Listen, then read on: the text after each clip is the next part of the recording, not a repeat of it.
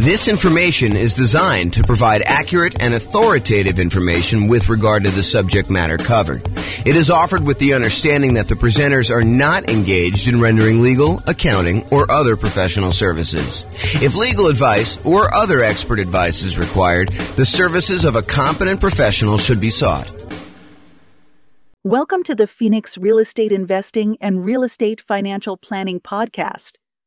Learn all about investing in real estate in Phoenix, Arizona, with a combination of real estate financial planning and modeling with numbers specific to Phoenix.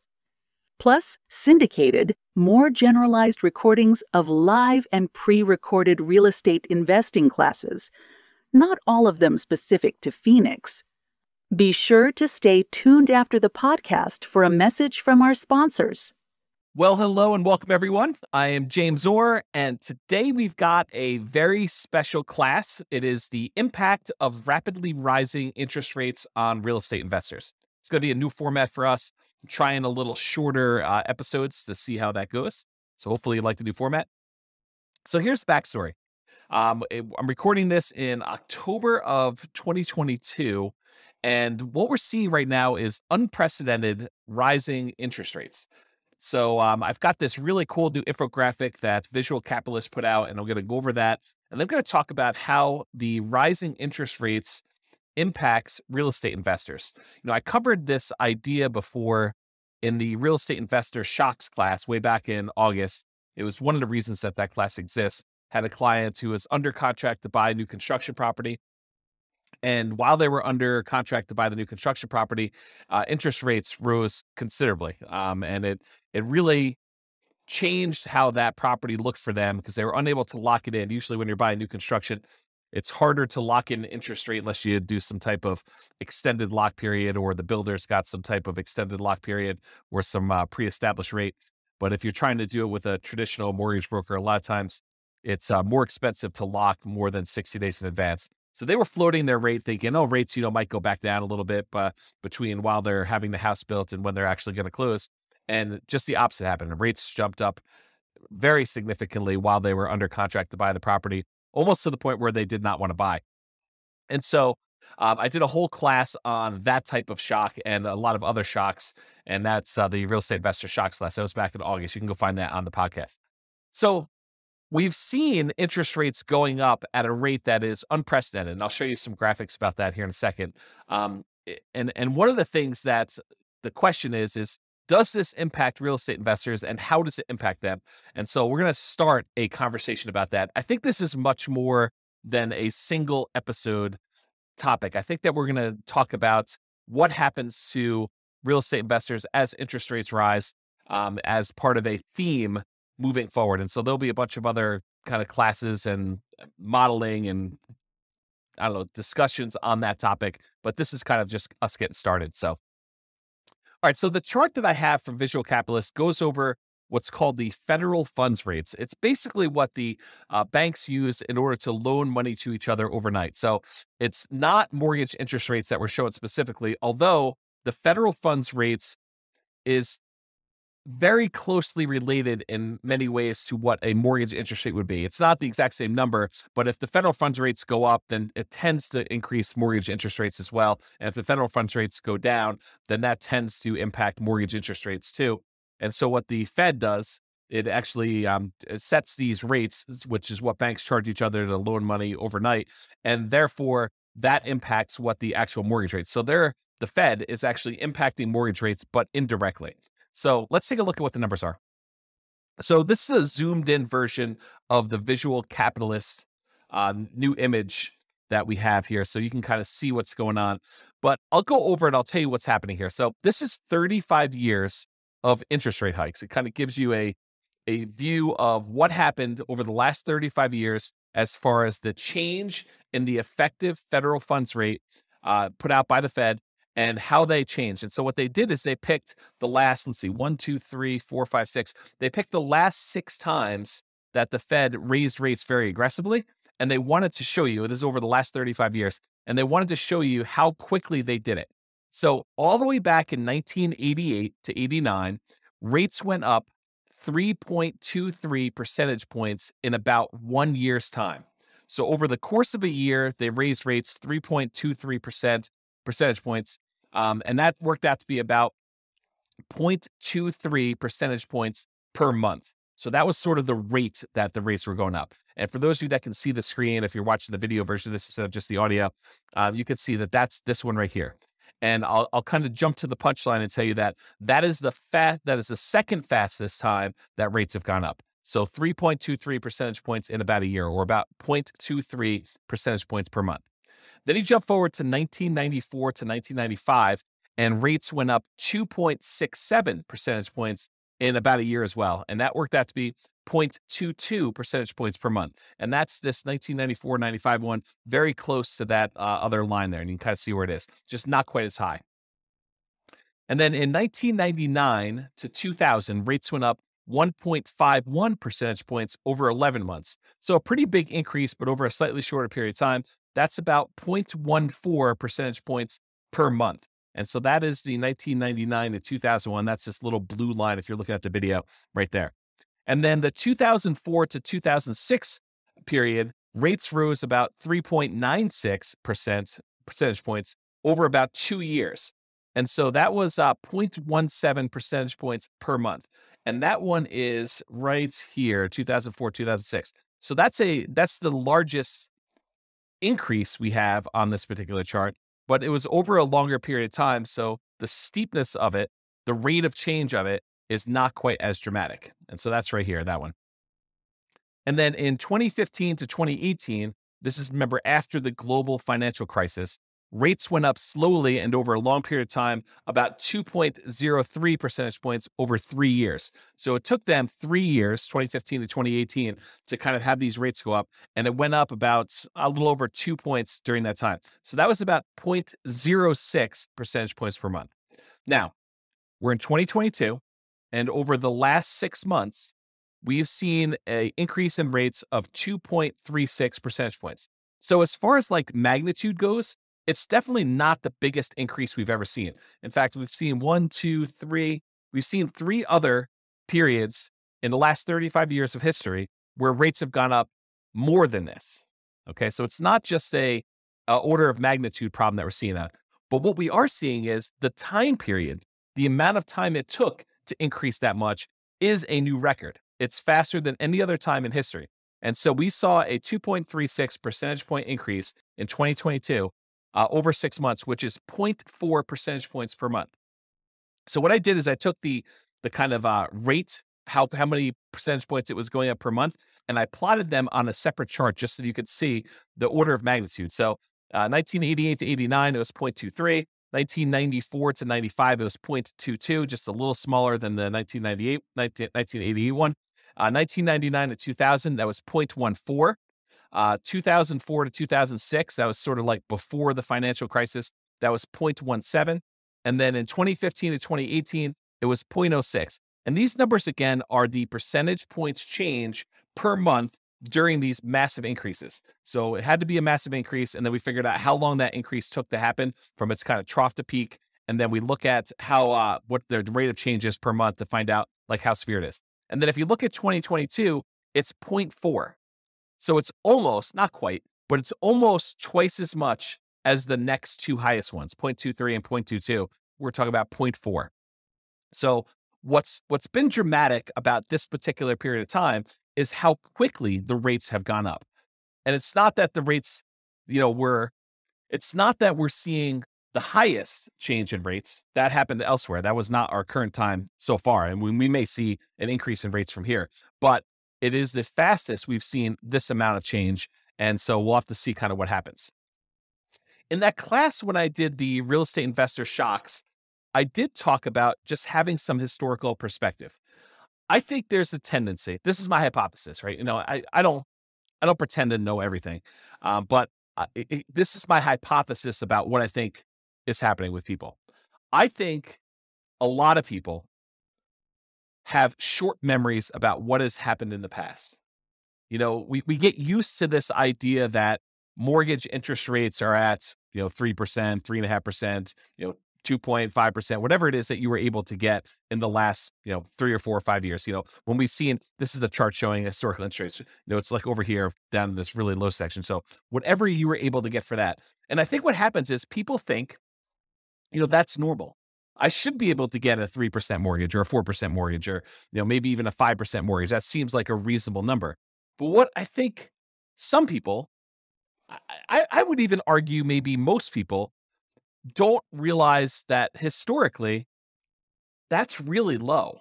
Like if you see these numbers here, like the 2-3%, that's exceptionally low, going all the way back to when this is the Federal Reserve. Freddie Mac source is the website that was from the Fred. I think it's the St. Louis Federal Reserve. But anyway, it shows the sources from Freddie Mac data. It goes all the way back to, this looks like maybe 1970, 71, sometime around there. But 1971, it was 7.5%. And this is actually mortgage interest rates now, not the federal funds rate. But back in 1971 or so, interest rates were 7.5, higher than they are today. And from there, 1971 through probably whatever this is, mid 80s or so, interest rates actually went up largely to the high of almost, 18, 19%, whatever that number actually is. But it's definitely over 17.5, it's probably over 18.5. So interest rates went up pretty significantly during that period. And then from there, they've been on a jagged, not consistently down, but overall downward trend to when we were bottoming out, sort of like during the pandemic, where we had these really, really low interest rates. So it went from, 18 and change probably all the way down to these lows over here, which is probably, just over 2.5, somewhere around there for the very low. But now we're back up. I'm recording this in early October 2022. We're back up to, probably pushing 7% or so as the interest rate. Lower than what we were in the early 70s, but definitely a lot lower than we were in the 80s. But, we're kind of used to this shorter period of time. Our memories are kind of like short-term memories are kind of are triggering off of, we have it so bad now because, 5 years ago, interest rates were amazing. There were these really low ones and now they're much higher. So we've seen the highest rates we had probably since, I don't know if I kind of use my mouse to go over here. I don't know, since probably the early 2000s, 2007, 2000, probably in there. It's probably about where we were. And then before then, it was probably back to, early 2000s, 2001 or so that we saw the rates where they are. So I guess what I'm trying to point out is real estate investors, I think people in general, but also real estate investors, they have these shorter perspectives on what they're kind of like used to seeing.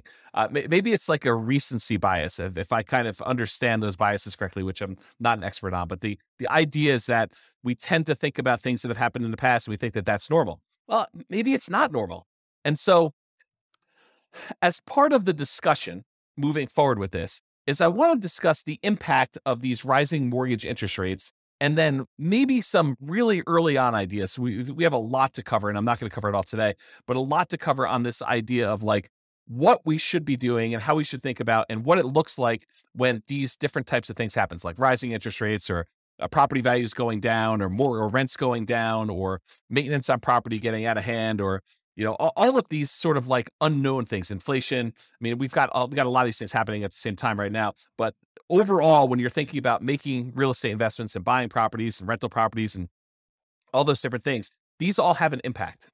So let's talk today, just kind of narrow it back down, the impact of rising mortgage interest rates.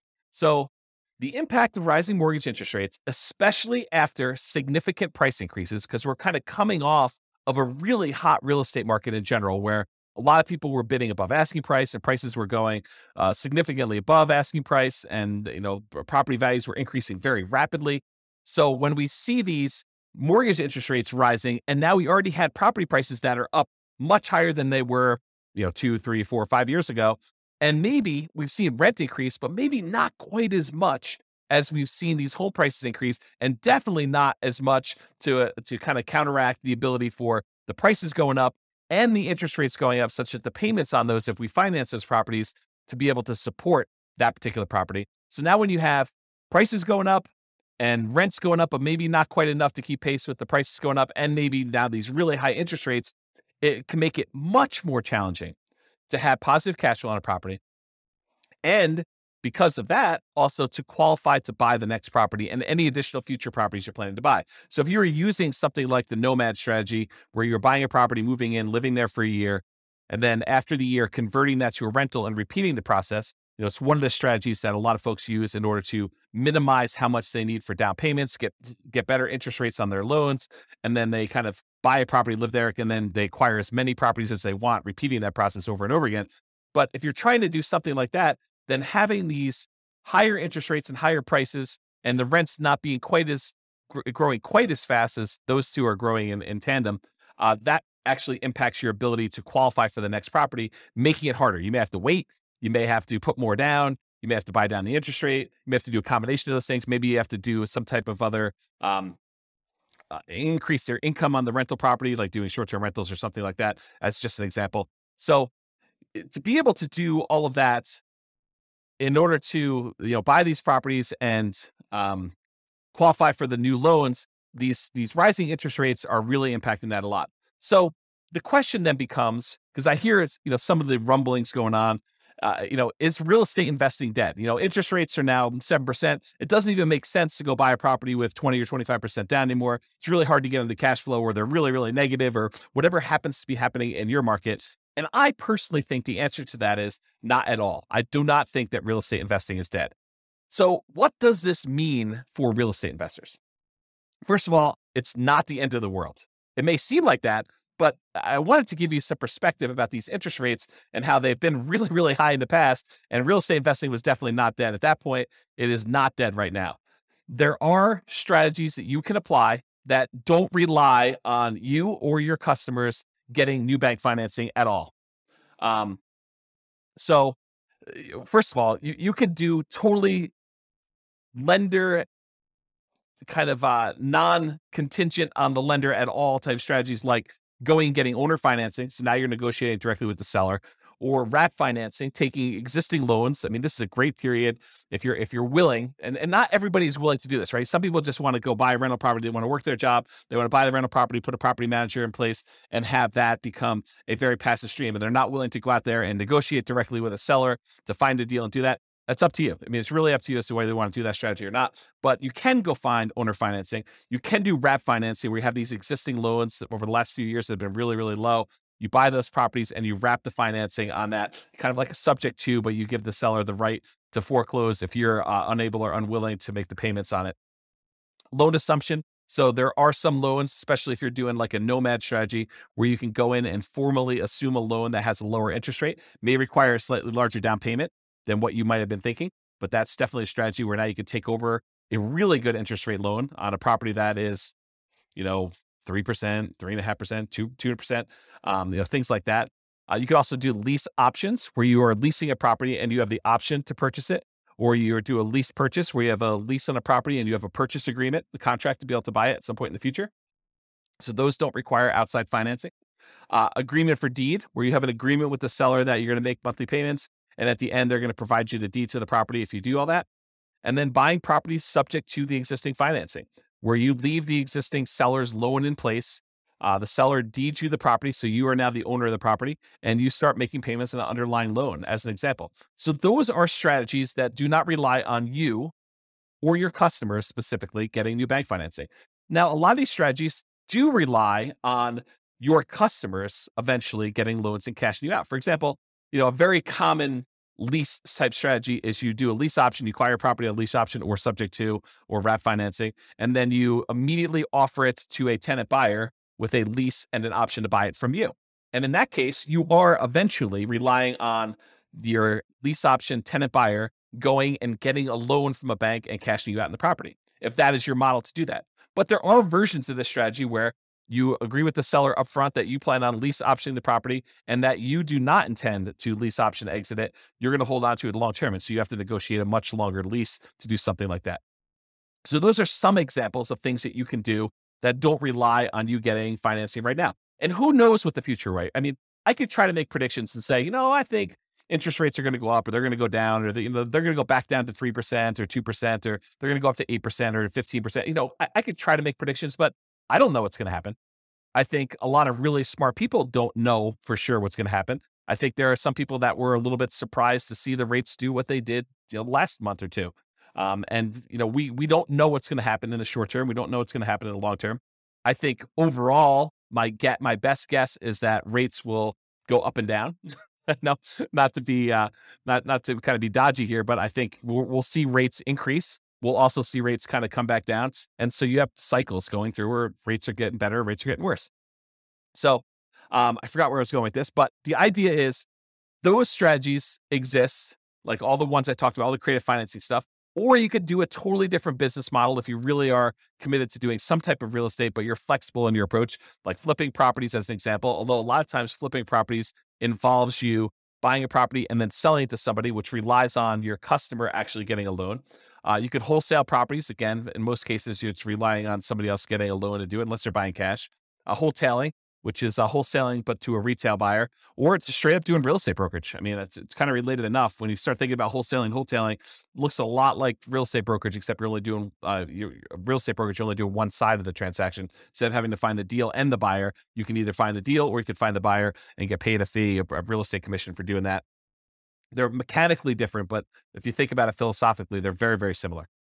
Utilizing options or option auctions, where you're also finding and buyers doing that. We're investing in tax liens or tax deeds, or doing partnerships on properties where one of your partners is buying all cash or doing a syndication of some form. So those are all the different options that don't necessarily rely on getting new bank financing. Those are options for you. So if you were relying on bank financing in your previous strategy, the new market that we're in, the interest rates being where they are, prices being where they are, rents being where they are, the kind of the economy being where it is, it might suggest, it doesn't require this, but it might suggest that you pivot to another strategy in the interim, or so you could pivot to any of those other ones, or another option is use this time to prepare. And I'll kind of show you what I mean by using a recent example. I just recorded a podcast episode earlier this week on Norm and Norma for the Real Estate Financial Planner podcast, where that's more like stories of people. And we kind of talk about their situation and we model what their situation looked like and how long it would take them to be financially independent and what their net worth looks like and how we measure risk and things like that.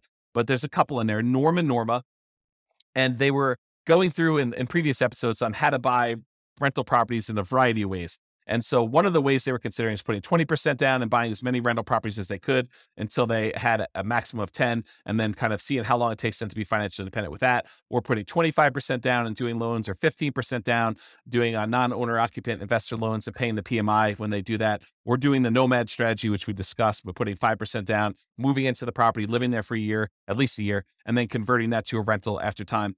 But this last episode is one of the more interesting ones related to this particular topic. In episode 24, if you go to realestatefinancialplanner.com /EP0024, and I'll put a link in the show notes for this as well. But if you go to that episode, they discuss the idea of, instead of buying rentals with 20% down or 25% down or 15% down or doing nomad with 5% down, what if they actually just save their money, invested in the stock market, which opens up a whole another discussion about, transferring risk of, you're now got a slightly different risk curve characteristics by investing in the stock market, but they invest in the stock market until they have enough to buy the rental property free and clear. They're going to pay all cash for the property. They're not going to get a loan at all. Well, what's interesting about buying a property for all cash when you're in a really high interest rate scenario? It doesn't matter, right? Because the interest rate is not a factor. You're not getting a mortgage on the property at all. So it doesn't matter if they're 7% or 9% or 18%. You're going to buy all cash.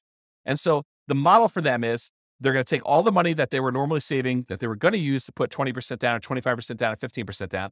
And instead of buying a rental property at that point, they just keep using that money, invest in the stock market until they get enough where they have 100% down, until they're buying a property free and clear. And yes, it takes much longer for them to get to the point where they're able to do that. But the interesting thing that happens is, it doesn't take a lot more. It doesn't take a crazy amount of time in addition to do this free and clear model versus doing the traditional rental model. As an example, and this is a very specific example of their situation, their jobs, their income, the types of properties that they're buying. And, I probably will I'm going to talk about this here in a little bit, but I probably will do a version of this for every city in the different podcast cities that we're kind of doing, where we use that city's numbers to show you how this impacts in whatever city you're in, right? Like the idea is that we'll be able to do it for your city, but for their specific situation, their own savings rates, their own, kind of like income and their debt load, because we use debt to income to determine when they buy it. Although you don't do that when you're doing buying free and clear properties, but you do for the other loans. But all their specific situations. In that particular case, it takes them, when they're buying 20% down payment rentals, it takes them 31.17 years. So just over 31 years to be financially independent, where the income from the rentals and any other money that they have invest in the stock market using a safe withdrawal rate, but a combination of cash flow after all expenses and the money that they have in the stock market, that combined is enough to support them with their minimum income that they need for retirement. And we do adjust for inflation and do all the math right. So you can go listen to the episode to get all the details. But the short version is it's about 31 years if they put 20% down. But if they save up and they do 100% down, they buy the properties for all cash, they buy free and clear rental properties, it only takes 1 year more for them to be financially independent, which blows people's minds, because instead of them, putting 20% down, buying a rental property, and then saving up, with the extra cash flow from that one and any extra savings that they got, they buy another 20% down, then they buy another 20% down until they get as many as 10. Sometimes it doesn't even get to 10 before they're financially independent. But if they do that model versus they save up until they have 100% down to buy a rental property, then they buy that rental property. And these are identical properties. I didn't change the property type at all. It's the same ones that they were buying when they put 20% down as they were doing when they were buying the free and clear ones. But if they go and they do that and they put 100% down, it only takes them 1 year more. It's 32.17 years versus 31.17, which is crazy. So imagine for a minute, you're getting all stressed out because interest rates are up and your investing model is harder to do. You're like, I don't know, I can't make these numbers work. I can't buy a property that's got positive cash flow. Do you think that saying, okay, the market's kind of giving me a sign that maybe I should just pause for a second here, catch my breath, see what's going to happen here. If you've got properties, great. Those are awesome. They're performing well. You've got great loans on them. Whatever your situation is, that's awesome because those kind of get to accumulate. But for now, I'm just going to hoard money. I'm just going to kind of save, put it in a pile, maybe invest in CDs or savings accounts or stock market or whatever you think is appropriate for you and for saving that money. But you kind of let that money grow, knowing that either one of two things is going to happen. Either the interest rates are going to get much better and you're going to find a deal that makes sense, or interest rates don't even have to be better. You just find a deal that makes sense for you to do. Someone offers you owner financing in the MLS or something easy that makes sense for you to invest in. Or you get to the point where you have enough money where you could buy it cash and the financing no longer matters. And if you think to yourself, I think a lot of folks would think, I have to do this. I have to go put 20% down. I have to move really, really quickly because, trying to save up for, buying the first property with free and clear, it might take me 20 years to do that. Yes, it does. It takes forever for them to save up and do 100% down. But when they do, the cash flow from that free and clear property makes up a significant amount of the amount that they need to be financially independent, such that they don't need that many properties in order to hit that number to do that minimum amount they need. So I guess what I'm saying is it takes a year longer to do the one where you're doing 20% versus buying free and clear. If they had put 25% down instead of 20%, it takes 28.5 years. So a little bit faster, whatever that is, 4 years, 3.5 years faster. How's my math? 1.5 and 1.17. So what is that? 2.7, something like that. I don't know. It's hard to do math on the fly here. But basically, it's a few years faster for you to go put 25% down than it is for you to save up 20% down, which is counterintuitive for a lot of folks. They're like, oh, I think it would be better to do them faster, to buy them quicker. Nope, not in this case. So it's a little faster to do that. So that's whatever that is, 4 years faster than saving up and doing free and clear properties, but it's 4 years on the scale of 30. So it's, percentage-wise, it's maybe 10%-ish. 15%, somewhere around there. It's hard to do math on the fly, but that idea. If you put 15% down, it's actually slower. It takes you longer to get to financial independence if you put 15% down and pay PMI than if you go and you save up your money and buy your properties all cash. Craziness. So that takes 33.42 years. And if you do the nomad strategy where you buy a property as an owner occupant with 5% down, you move in, you live there for at least a year, That's a requirement of the lender in order for you not to be committing loan fraud. So you have to agree to do what the lender says. And the lender says for you to get an owner occupant property, you need to occupy the property for at least a full year. So you buy the property for at least a full year, you live there. And then once you buy the next property, you convert that old one to a rental, you keep it, you'll convert it to a rental, and you buy the next one 5% down, you move in, you repeat this process until you have up to 10 properties in this case, but as many as you want in reality. And that takes 26.33 years. So a little more than 26 years to do that. So that's like, whatever that is, 6 years faster than doing the free and clear model where you pay 100% cash for your properties. I don't know. That's kind of interesting. So is real estate investing dead? Not really. I mean, even if you decided to forego it, like loans at all, and saved up and bought, free and clear properties, I think it's completely reasonable for you to do that. Okay. So in a similar class to this discussion before, I've taught a class. Sorry, I had to grab a beverage there.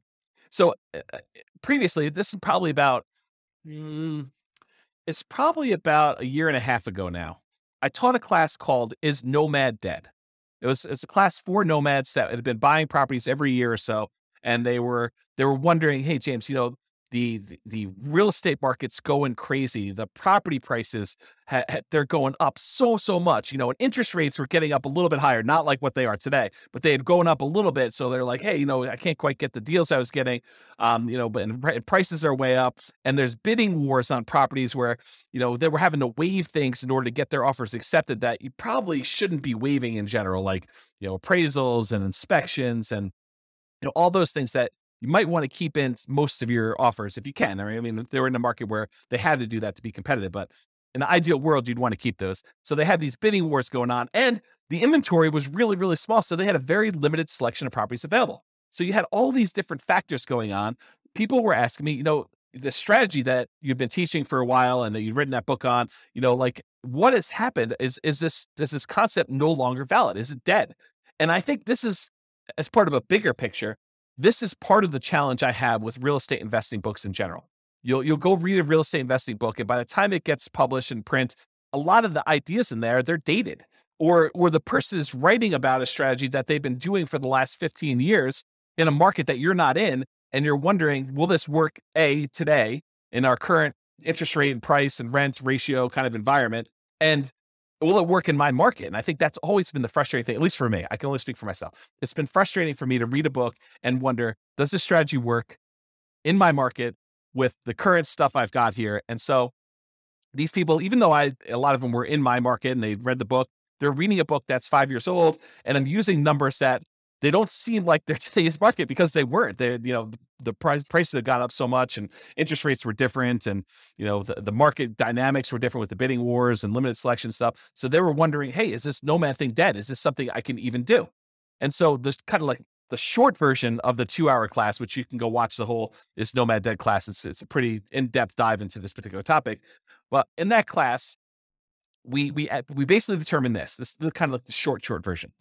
We analyze the deal that you can get right now. So instead of you looking at what the book said 5 years ago, you analyze what the deal would be if you bought a nomad property right now, and you look at what the expected return would be with really reasonable assumptions, like what you think might possibly happen in the future, not going crazy, not saying, oh, the market's been going up 12% a year the last 3 years, I'm going to use 12% for my appreciation.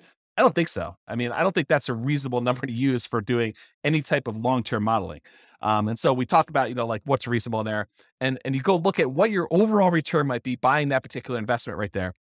And you should use something like, the world's greatest real estate deal analysis spreadsheet, which you can go download for free. Just go to realestatefinancialplanner.com/spreadsheet, and you could download a copy of that particular spreadsheet where you could do this analysis, and you could see the overall return you're getting from your expectations of appreciation, how much the property might go up in value, your cash flow analysis, how much will the property throw off in cash flow? And sometimes that's negative depending on what market you're in, or the debt pay down return. How much debt are you paying down on that property if you have a loan on it each, year or period of time, whatever you're analyzing for. And, the tax benefits of depreciation, how much tax benefits are you receiving by owning that particular rental property and having that? So you have a combination of appreciation, cash flow, debt pay down, and depreciation. And then the final thing it takes into account is also how much you had to invest, and including like the amount of reserves you need to set aside in order to be able to buy that property prudently. Because you don't want to go and say, I just set my last dollar is going to go toward my down payment and closing costs, and you don't have money set aside for reserves. I think that's kind of foolish. So we take all that into account in that spreadsheet, the world's greatest deal analysis, real estate deal analysis spreadsheet, and it shows you your overall expected return, including the drag from your reserves and all that other stuff. And it gives you an idea, and it'll give you a number. It'll say, whatever it is, 25%. And then you go look at it and you say, okay, so I can reasonably expect in the first year or so to do 25%. And overall, the overall return on equity, which is the way you should do it, there's probably a whole nother class and they teach on return on equity, but the overall return on equity tends to decrease over time. It tends to get lower and lower and lower over time until eventually it becomes the unleveraged appreciation rate and the cash flow or the cap rate on the property. So the combination of an unleveraged appreciation rate and cap rate, so you might be seeing, depending on what market you're in or everything, maybe 8%, 3% for appreciation and 5% for cap rate. Each market's a little bit different, but that general idea. So over time, it goes from whatever the high was down to this cap rate plus unleveraged appreciation rate, which might be, 8%. I'm going to definitely do a detailed class on all that stuff. So if you're not following along, if you're following along, awesome, good for you. If you're not following along, just breathe, relax. We will get to all this stuff in other classes. So this idea though, is you go look at the return you're getting on that thing and you say to yourself, okay, I'm getting whatever number it is for you, 25%. And you say to yourself, can I invest in anything else? Can I go find another investment that is going to do better than this 25% or whatever your number is with similar acceptable risk characteristics? And specifically, the risk characteristics have to be like what is acceptable to you. I personally don't think that buying a rental property has the same risk characteristics as buying crypto, some type of cryptocurrency and speculating in a cryptocurrency market. I think they're different risk characteristics. You may think they're the same, and that's up to you. I mean, I'm not going to impose my will on you, but I think they're different. I also think that putting money in a savings account has very different risk characteristics than buying a rental property. I think that savings accounts are less risky than buying a operating rental property business, which is what you're doing. But I do think buying a rental property and buying stock in a operating business are similar in some ways, right? In one way, you're buying stock, ownership in a company that is operating. It's an operating business. When you buy a rental property, you're buying an operating business. I mean, you're buying the business that owns the property and rents it out to tenants and has like operating expenses and everything else. So those are similar enough for me, but it's up to you. So the idea though is you look at the return you can get by buying a property right now, doing your analysis in that spreadsheet, seeing the number that you can get and saying, okay, with this particular number, is this something that I can go invest somewhere else and get this return or better? Because I'm not trying to tell you, you have to go buy rental properties. If you do your numbers and your numbers look really, really bad, and you can go buy something else where you can make 5, 10, 15, 20, 25%, whatever it is, 100% return on your money somewhere else, then you have to go make that decision. And I'm not suggesting you have to go buy the 25% rental property or whatever the number is for you and versus something else. I'm saying you look at it and you decide.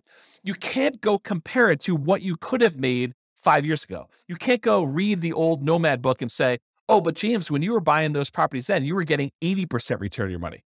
Okay, I was getting 80% back then. Today, the numbers are whatever they are, 30%. Does that mean you shouldn't do it because you can't get 80% anymore? I don't think so. I look at that and I say, okay, I'm getting 30% if I do this. Can I do 30? Can I get better than 30% somewhere else? And you make that decision. That's sort of what applies today, right? You go analyze a property, whether it's Nomad or not, you do the same thing. You go analyze a property and you ask yourself, can I do better than this somewhere else? Can I put my money to work in another investment that has similar acceptable risk characteristics to me that I can go invest in that, something else? Yeah. So, or maybe you have to change your investment strategy in order to find one that does have better than that. So instead of doing Nomad, you do fix and flips, or you do short-term rentals, or whatever it is that makes sense for you.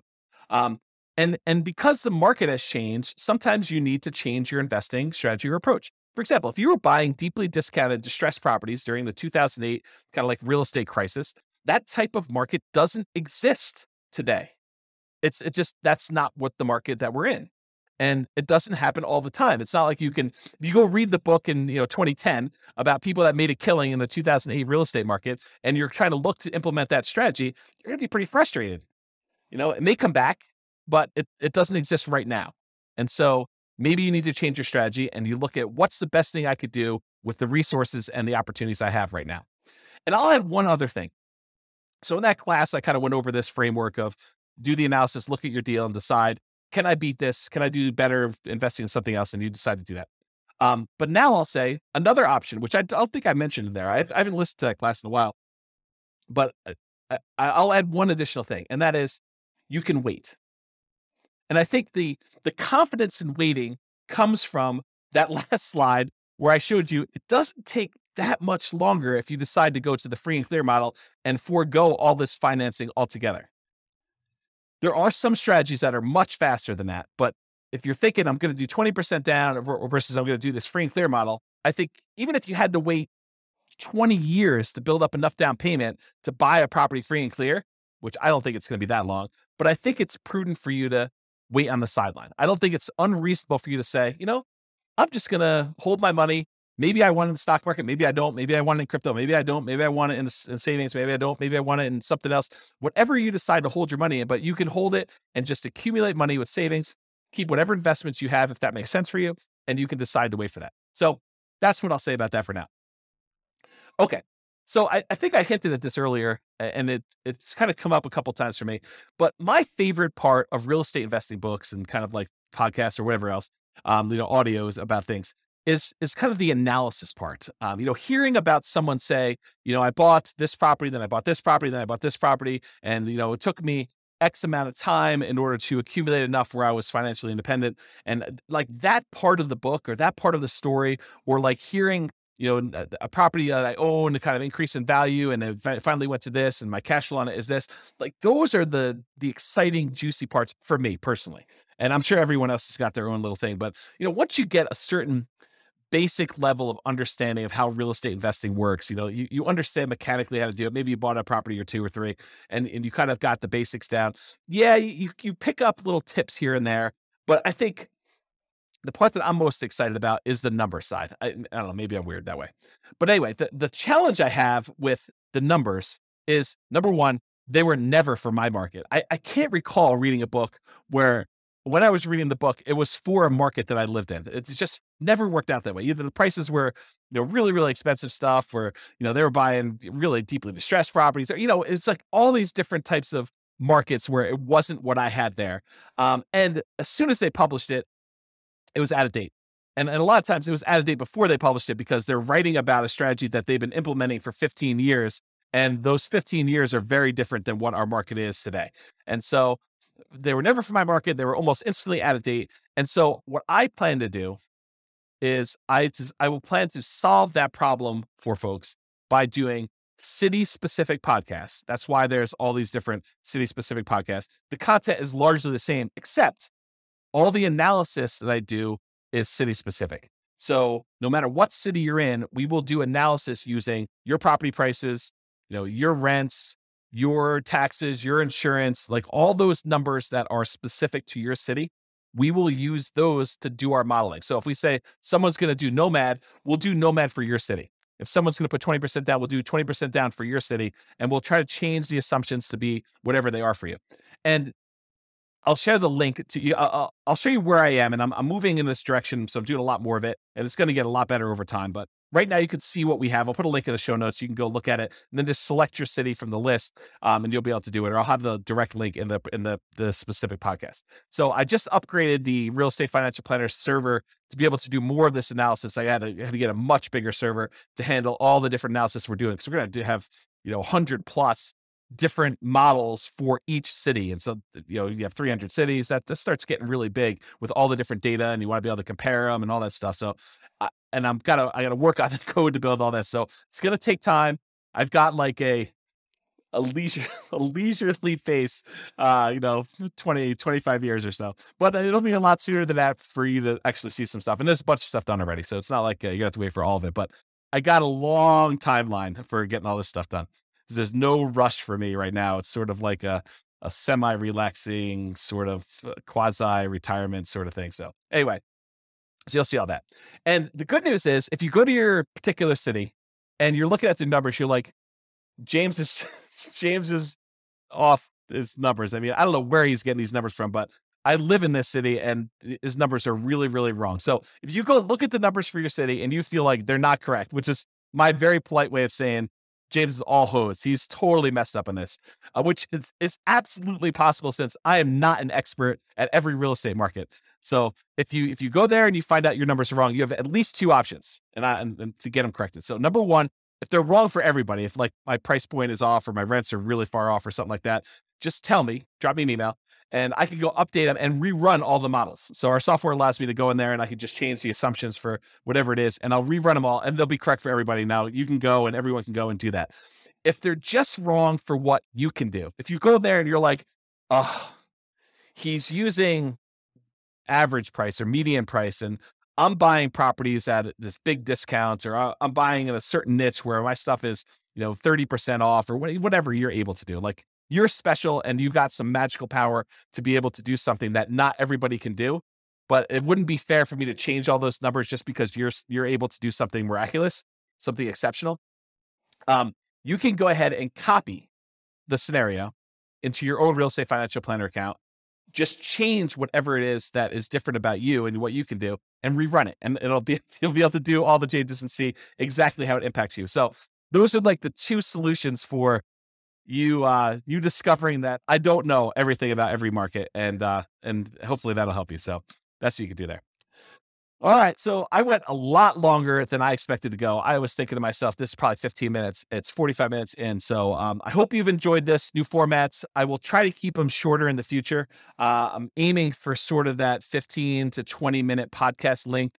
My contact information is on here and I'll put it in the show notes as well. And you can kind of reach out to me if you've got questions or need anything else.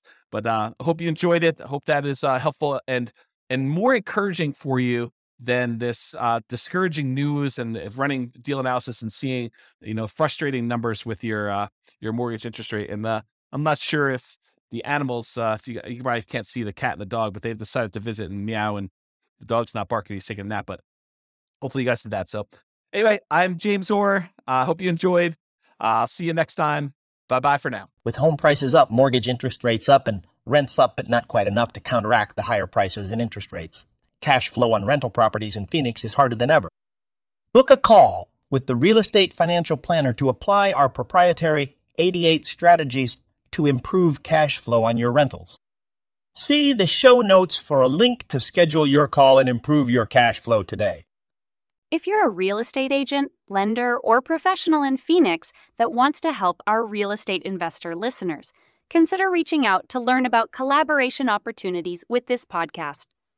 We'd love to add more value to our listeners by having you assist our investors buy, sell, and finance their real estate investments.